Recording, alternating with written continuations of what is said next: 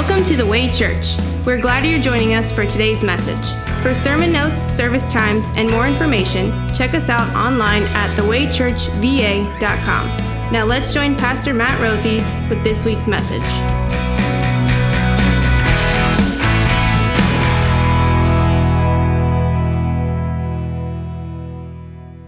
Hey everyone, I want to share with you an encouraging word from God's Word. It comes from Ephesians chapter 3. For this reason, I kneel before the Father, from whom every family in heaven and on earth derives its name. I pray that out of his glorious riches, he may strengthen you with power through his Spirit in your inner being, so that Christ may dwell in your hearts through faith.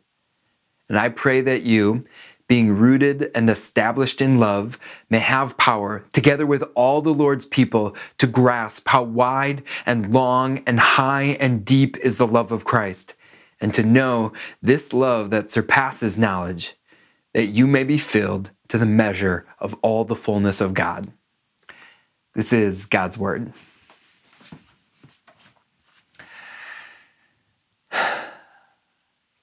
This past week, I had some time to relax with my two boys and watch a movie.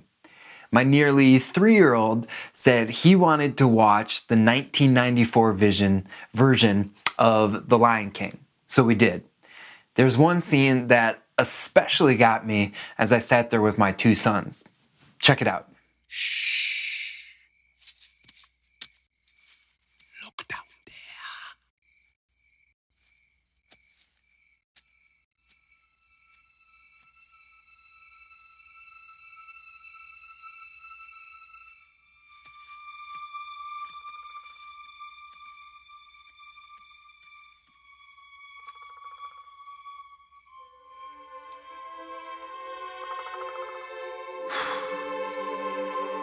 That's not my father.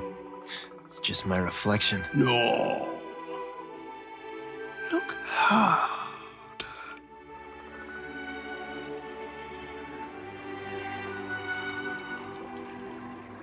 You see, he lives in you.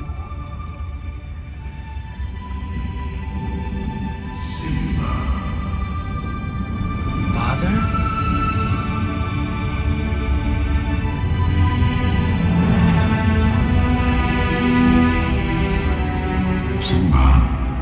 You have forgotten me. No. How could I? You have forgotten who you are, and so forgotten me. Look inside yourself, Simba. You are more than what you have become. You must take your place in the circle of life. How can I go back? I'm not who I used to be. Remember who you are. You are my son, and the one true king. Remember who you are. No! Please! Don't leave me! Remember. Father! Remember. Don't leave me. Remember.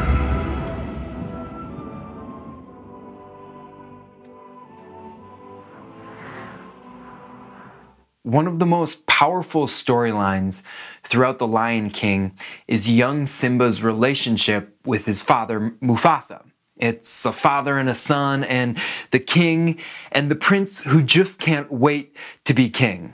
Their relationship is what makes the scene of Mufasa reminding Simba to remember who you are so powerful. And it's their special relationship that also makes the stampede scene earlier in the film, in which the father, Mufasa, dies, so hard to watch. Simba and Mufasa's relationship and the heart-rendering way that they're torn apart, well, it's why Simba physically and emotionally distances himself from his own tribe, a community that cares. And because of Simba's self-isolation, ultimately, Simba forgets who he is. Because Simba is distanced, cut off from his tribe, his community, he forgets who he is. Sure, he remembers his name and he remembers he's a lion, but really, who he was deep down, that was forgotten. You see, isolation had a profound effect on him. And you're lying. You and I are lying to ourselves if we think that all this isolation does not affect us. What does isolation and social distancing do to you? Because make no mistake about it, it will have an effect on you if it hasn't already. Maybe it's causing your anxiety to reach an all-time high. Maybe things you never really used to worry about are now consuming all your thoughts. How do I get my groceries? How do I go to my doctor's appointment or even my hair appointment? What about the trip I had planned?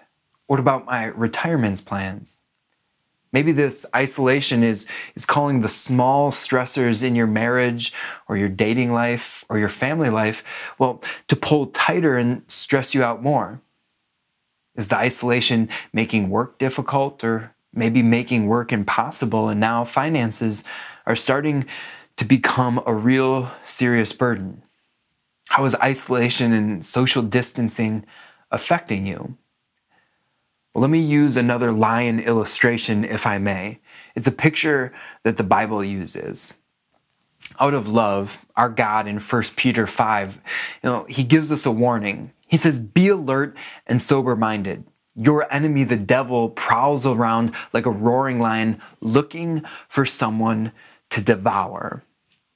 You see, the devil, like any other predatory creature in the world, wants to isolate and separate and distance individuals from the pack, all so he can attack them and kill them. The devil, like every other predatory creature, he knows that he can't easily harm you when you're surrounded by a community of people who love you and support you and care for you.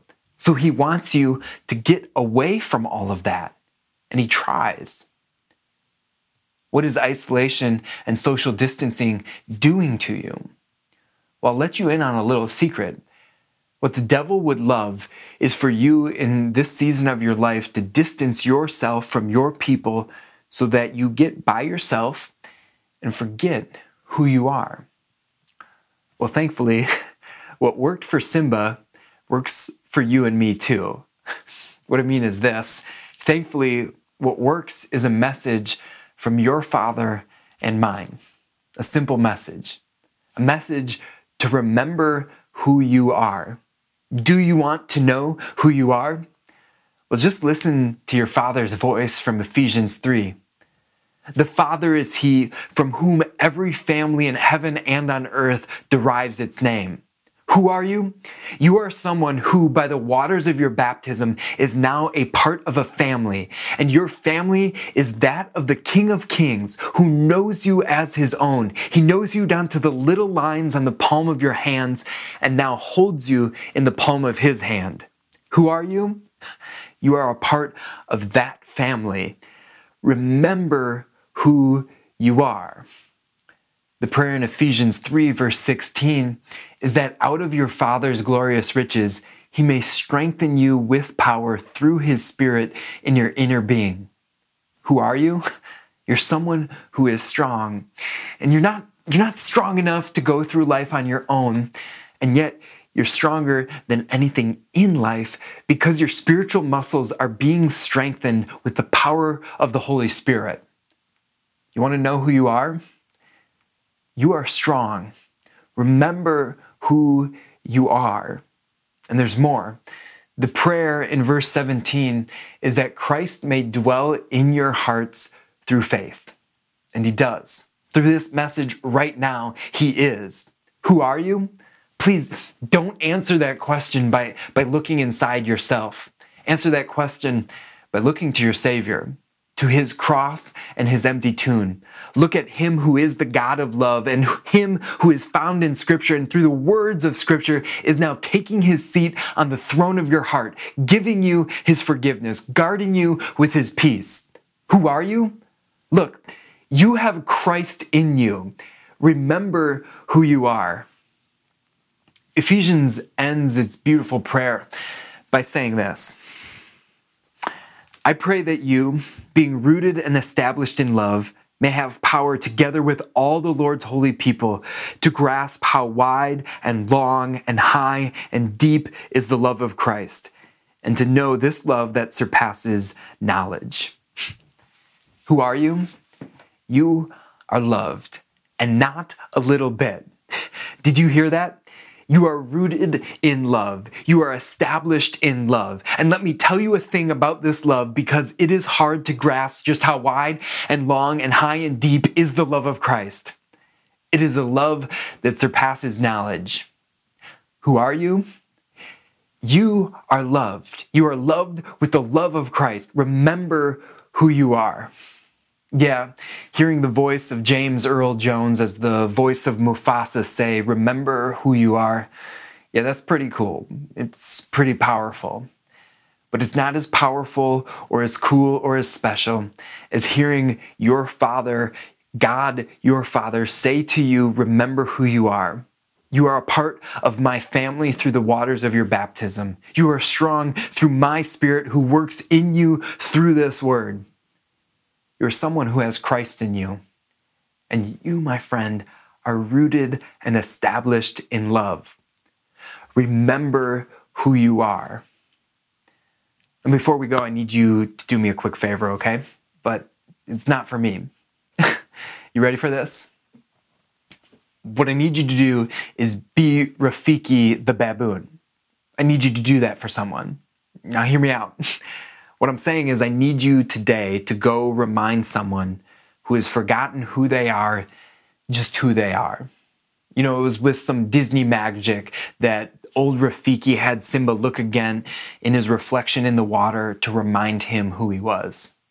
For us, it's much simpler than that. It's sharing the word of God in your own words. It's giving someone the encouraging word that they are loved by you and they are loved with the love of Christ. There are hundreds and thousands of ways that you can do that, but it could be as simple as texting or sharing this video with them. And yet, I promise you this, telling someone who they are could save a life. I promise it will restore more than the pride lands of the fantastical world of the Lion King. It will restore someone's heart. Telling someone who they are, that they are loved, with the endless love of Christ, it will put the rightful king back on the throne of their hearts.